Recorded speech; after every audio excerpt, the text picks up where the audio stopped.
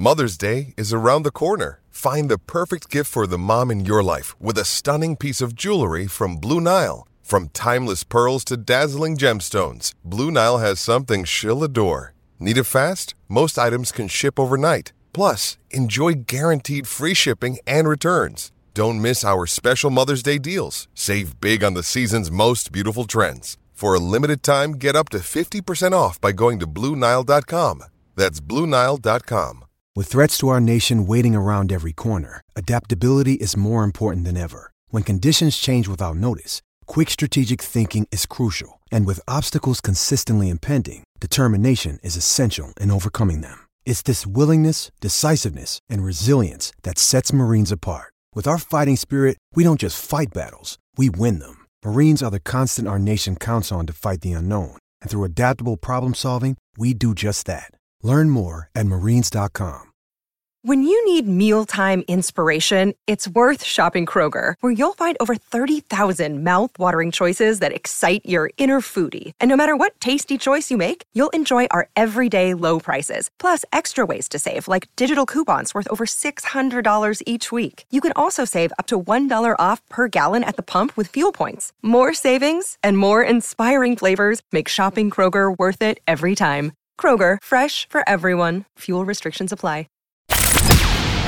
From the Fifth Quarter Studios in Madison, Wisconsin, you're listening to Coach Unplugged. And now, your host, Steve Collins. Hey, everybody. Welcome to Coach Unplugged. I'm going to leave that. I'm a little tongue twisted. It's one of those days today. Before we jump into the podcast today, I want to make sure I give a big shout out to our two sponsors. First of all, Dr. Dish. What I love about them is not only how easy it is to set up, not only how great their customer service is, but what I like is how innovative they are. They are always changing their machine, always making it better, always looking to pivot. It's why they're one of our sponsors, because we believe in them so much. So go over and check them out. Mention Coach Unplugged, mention High School Hoops, mention teachhoops.com, mention Coach Collins, mention anybody, and they'll give you $400 off related to us. You won't find a better discount out there. And then also go over and check out teachhoops.com for coaches who want to get better. If you're looking for a coach to help you coach, if you're looking for a mentor, if you're looking for my bat phone, if you're looking to get help in every aspect of the game, if you're looking for clinics, if you're looking for videos, if you're looking for motivation, if you're looking for handouts, if you're looking for practice ideas, anything, we have it all in there with a 14-day free trial. Go over and check it out. Only 14-day free trial out there. You will not be disappointed. We believe in our products so much, and I think you'll love it. So go over and check it out. It's what helps us keep the lights on here and everything moving forward. So have a great day, and let's head off to the podcast. All right, welcome to Coach Unplugged. All right, Coach. So kind of go through your basketball journey. Introduce yourself, and then kind of go through your basketball journey. We were talking before we came on the air about coaching in Maine, and how many? Do you see a lot of moose in Maine? Not down here. We're more close to the city, but thanks to COVID, we had a coyote in the backyard, and we've had a bear in the backyard before. Really? I bought the woods, but I haven't seen any moose down here. Now, okay, so I'm going to go off topic here for a second. So Wisconsin implemented elk a while ago, and they are huge. Like, you got to stop your car. Is a moose that big? You got to stop your car. Moose is bigger. Yeah, moose is bigger. They're teach crazy. Some of the kids, like, not to brake when you hit a moose, because you'll go under it and it will crush the car. No, I don't think there's anything that compares to the size of a moose. I know, it's crazy. People don't understand. People are listening all over the country. It's like, or all over the world. It is like if you're driving one of those little like smart cars, you're toast if you hit an elk. I've seen elk in person. Moose is bigger. Oh my God, it's gonna squash. A moose will take out an 18-wheel. I mean, it'll smash it up pretty good. I mean, people die every year here. Really, from a moose? From moose. That's crazy. And then we both have deer issues. Like, I don't know about Wisconsin. Like, I think it's the third largest during deer season. I think it's like the third largest army in the world, or fifth largest army in the world. Deer hunting is crazy in Wisconsin. But all right, so Coach, go ahead and introduce yourself and kind of describe your coaching journey, because I want to dive into into your Bates coaching and all that kind of stuff? Sure. Yeah, I graduated. My name's Sam Farrell. I coached at Brunswick High School, girls basketball. And in 2000, I graduated from the University of Maine. And I was teaching up in that area, Old Town High School, small high school, because my wife was still at the university. And I said I wasn't going to coach anything. I said, no, it's too tough. And I got roped into coaching soccer. Never played soccer in my life. I coached JV soccer in a football town. My landlord's like, I need somebody. You were a rugby player. Come beat up my guys. And I went, all right, I can do that. Okay. So before we go any farther, so explain that process. How was that process? Like, what were the hard parts? Because I think this is important for everybody. If you want to be a good teacher, educator, you got to learn doing things you don't know. So how did that like influence your coaching? So my first ever apartment, landlord's only a few years older than me. And he goes, hey, I'm coaching soccer in Bucksport, Maine. And that's about a 40-minute drive. And he goes, I don't have a JV team, but I get a JV coach. And this is a football town. We're not very tough. He goes, can you come in and toughen up the guys? And I go, I don't know anything about soccer. He goes, don't care about soccer. I need you to be there to push these young guys who don't know how good they can be. And if they're not doing their job, can I just give them to you? I'm like, well, I can do conditioning, sure. And so 23-year-old me is learning from the head coach, but really just there to coach and echo what he's saying and to get these kids to kind of toughen up, because some of them were playing soccer because they were afraid to play football. Right. A few of them loved soccer, and they were an anomaly in this small mill town. So there's a paper mill in that town. That's pretty much where you work. That was it. It was a lot of fun of me just hooting and hollering, getting to be myself and learning how to coach from a guy who coached very different. He's the type of coach that would sit on the bench, eat popcorn during the game. And I'm the one on the sideline. Let's go, push it, spread the ball. Because he's like, well, I taught them. They got to figure it out. Soccer's a little different, though. Soccer is a little different. 100%. No? Yeah. Oh, it is. Oh, totally different sport. But these guys needed to be pushed. There was the 1 year Maine had an open tournament, so everybody made the playoffs. And we were 17-1, but they got better. I mean, it was a weird experience. I traveled to a bunch of small towns I'd never heard of, and it was neat. So that led me to saying, I guess I could coach. And in Bangor, there's a larger city than where I was. They had a middle school girls B job advertised, and I said, well, I don't even know what that means, middle school girls B, and I'll apply. And I got the job. And there were 65 girls trying out in the middle school, which I thought was incredible for a smaller area. And I did. I got whatever players the A coach didn't want. And I took 15 because I didn't want to cut anybody that wanted to play basketball. It was highly competitive up in the northern part of Maine. There was real tournament, and there were real standings, and people kept stats.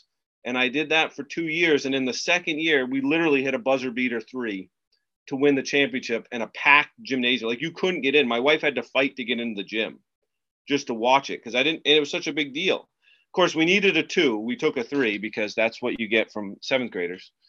That's the truth. So it was phenomenal.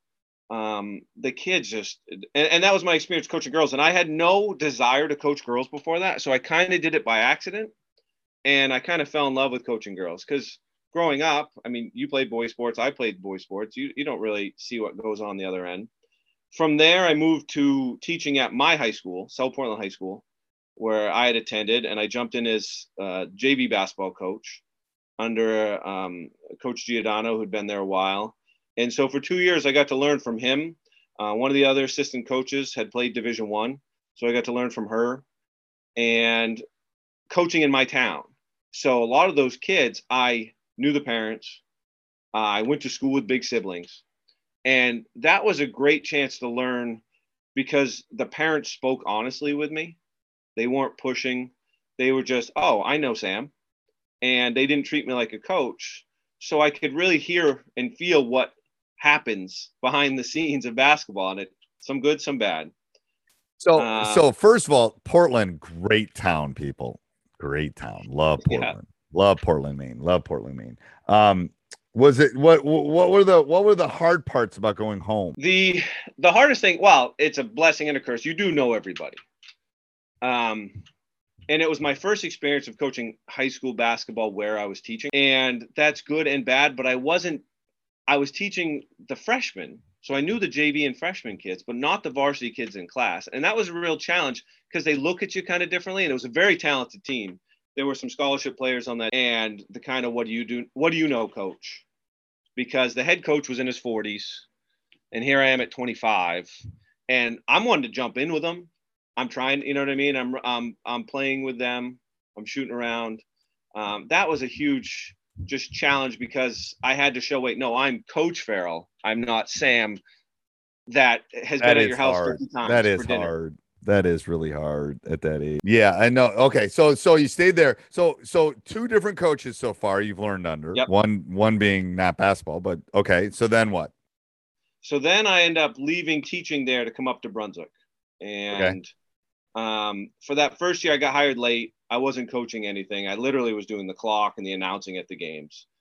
But after that year, I got a job in a small town of about 200 kids in the school up in Winthrop, Maine. And I hadn't been there when I went for the interview. I didn't know where I was going. That was the time of MapQuest, and you're printing out forms. And I go up and I interview and I get the job. And it was kind of an oh crap moment, like, oh, I'm a head coach and this is a basketball hungry town.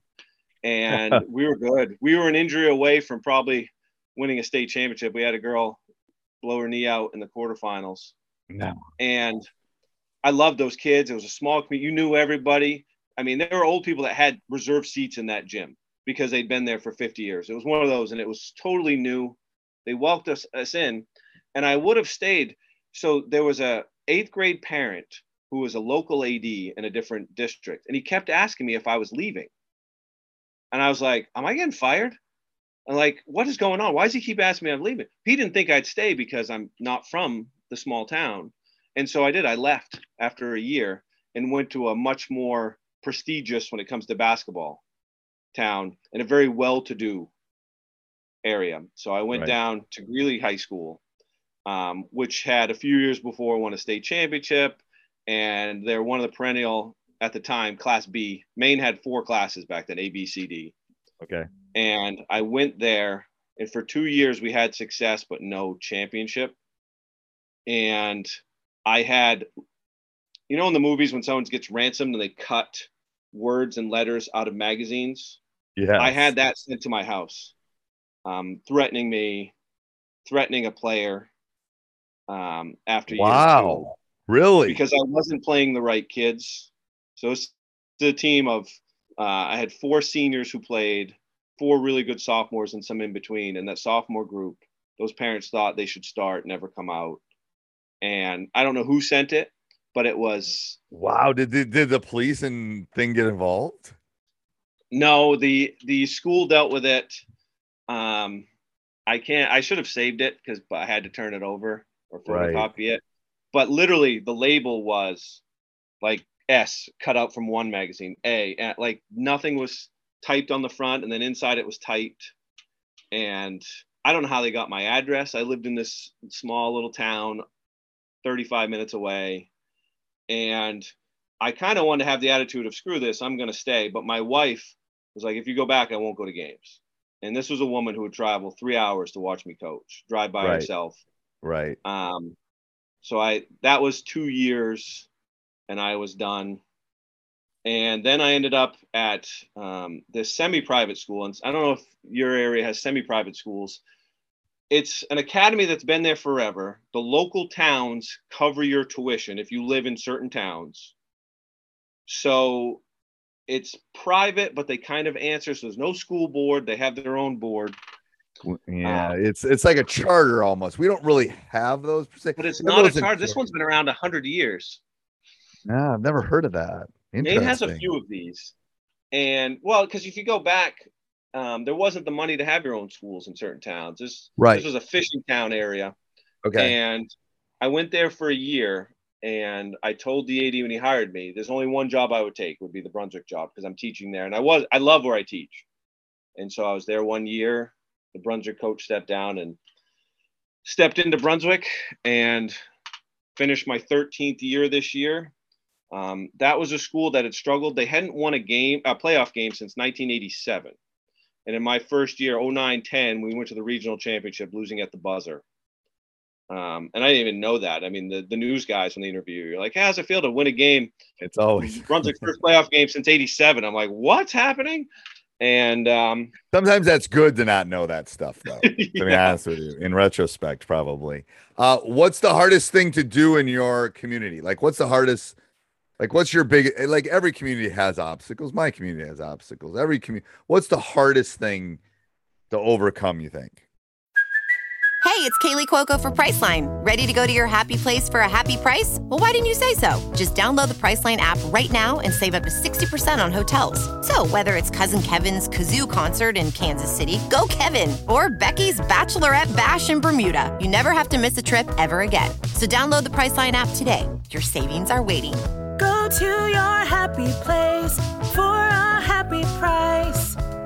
Go to your happy price, Priceline. I mean, this is a small town, so I can't go to the grocery store or to Walmart without seeing people, whether it's teaching or coaching. My kids don't want to come with me because someone's going to yell, hey, coach, or hey, Mr. Farrell. But that's the toughest thing because you get to know some of these kids. We had a girl whose younger brother is friends with my older son, and my wife and the mom were close, and the girl wasn't getting minutes. And all of a sudden, we stopped being invited to Christmas parties. And our boys weren't hanging out together anymore. I mean, so that's the one struggle of living, teaching, and coaching in a small town, because our school's got about 730 kids, so you kind of know everybody. Is there a solution to that? I don't know if there's a solution to that. I mean, part of it is I'm very honest with them, especially growing up. Every kid, so we had 14 players on the varsity. I'd coached them all since little kids, so since elementary school. So it does help when you build that relationship over time. It's hard for them to do what that parent did because everyone's going to see you and they know. That's the best way to do it, is just you have those relationships, you're honest, and they know you're not going away. Right. No, I mean, it's like, it's interesting because, you know, we're in a big town, 250,000, 300,000 people, just Madison itself. And I live in our district. I live in our, you know, our kids go to, but and we used to live in the same district, but a different high school. And again, it didn't really matter. I mean, it's rare that I see one of my students, let alone my players, in public. It's crazy. Like once in a while I will, but so that's a plus to a big. But it's harder also to build community in a bigger community. Right. Like there's too many things. They're going to go to the concert. They're going to go to the state fair. They're going to go to, you know, the Dell. They're going to, like, there's just so many things to pull their attention to. So there's, well, and I spent a lot of time, building family, because my kids are kind of too old to need babysitters, but coaching girls, those are my babysitters. So, I mean, they've been here for, you know what I mean, forever. Right. And that's a huge help because, you know, it's hard for someone to chirp when my wife and kids are sitting next to them and they know their daughter has changed diapers of the little boy next to you. Right. It is. That is a plus. Like, that's the relationship part. It's like, it's hard to hate someone when you know them. Again, right. Societal issues, to be honest with you. It's hard. People don't know each other. So if we knew, I mean, that's part of our, anyway, that's a whole philosophical thing. All right. So give me an Spark Note, Cliff Note, whatever version, your coaching philosophy. Like if I came to your practice, or I came and I was a fly on your wall for your first week, what is your coaching philosophy? What would I see? I think the biggest thing is I push that everybody there matters, but everybody has a job to do. And I sweat every little thing, and I expect them to as well. And that really, if you push everything matters, it's hard for them to not realize they matter. It's hard for them not to push each other. And you're going to see that intensity where they should be picking each other up and fixing each other. But they also know if it took me playing 5 kids a game to win a state championship, I'm going to play 5 kids a game to win a state championship. Not that I've ever done that. I mean, this is the discussion I've had too. I've said this before. It's like, I want to win. They want to win. I'm going to play who I think is going to help us win. Other than when I coach my son, there's really no conflict. I mean, you don't think I'm honestly going to play the best people? Like, really? Like, I'm going to play player X rather than player Y because why? Like, so yes, I think that's an interesting. Well, there's a funny story with that. So that run we had to the state final, I remember a girl, Paul. Oh, coach only plays his favorites. Said it out loud, right with me there while they're getting a drink, not knowing I'd hear it. And I got a player who turns and goes, "What are you talking about? Heather's his favorite, and he doesn't play her a lick." And that was the end of that. You know what I mean? So the kids know. Kids know. To be honest with you, so again, from someone that's coached 35 year-ish, the kids know. The kids really do know when they look in the mirror. They really they know they're not better than those. Like, now, couldn't there be an argument if I'm 5 or 6? I mean, they all know who the best player is. They all know who should be scored. I mean, they really do. If they might never admit it to any human being ever, but when they look in the mirror, they know. They really do. Oh, and if you're honest with them and you show it in practice, you give them chances. And then with that philosophy, I think the classroom and the basketball court are no different. So I think part of my philosophy is you always got to be teaching, but you got to let them figure it out. And we do a lot of situations. Like I had mentioned this scramble drill earlier. They have to figure things out, and I can't tell them because the kids want the answer. Coach, if they do this, what do I do? Well, it depends. Who is it? Right. Is it a big? Is it a shooter? What's happening on the weak side? What's going over here? You got to figure it out. I can't hold your hand through it. And I think you've got to give them a ton of chances, right, in practice, preseason, summer, to screw up and figure it out. Right. And it's like old school. Like you do, like, this is how you shoot a right-handed layup. Well, in an empty gym, you shoot a right-handed layup one way. You will never going to shoot that right-handed layup ever in a game that way. Like, you're not. Someone's going to step in front. You're going to have to go the other side. So every layup is going to be a little bit different. The only thing in basketball that stays consistent is shooting free throws. That's the only 100%. Thing in basketball that ever stays the same. But even on that case, you're not going to have every kid in your team shoot the same looking free throw. No. Because if it goes in, I don't care.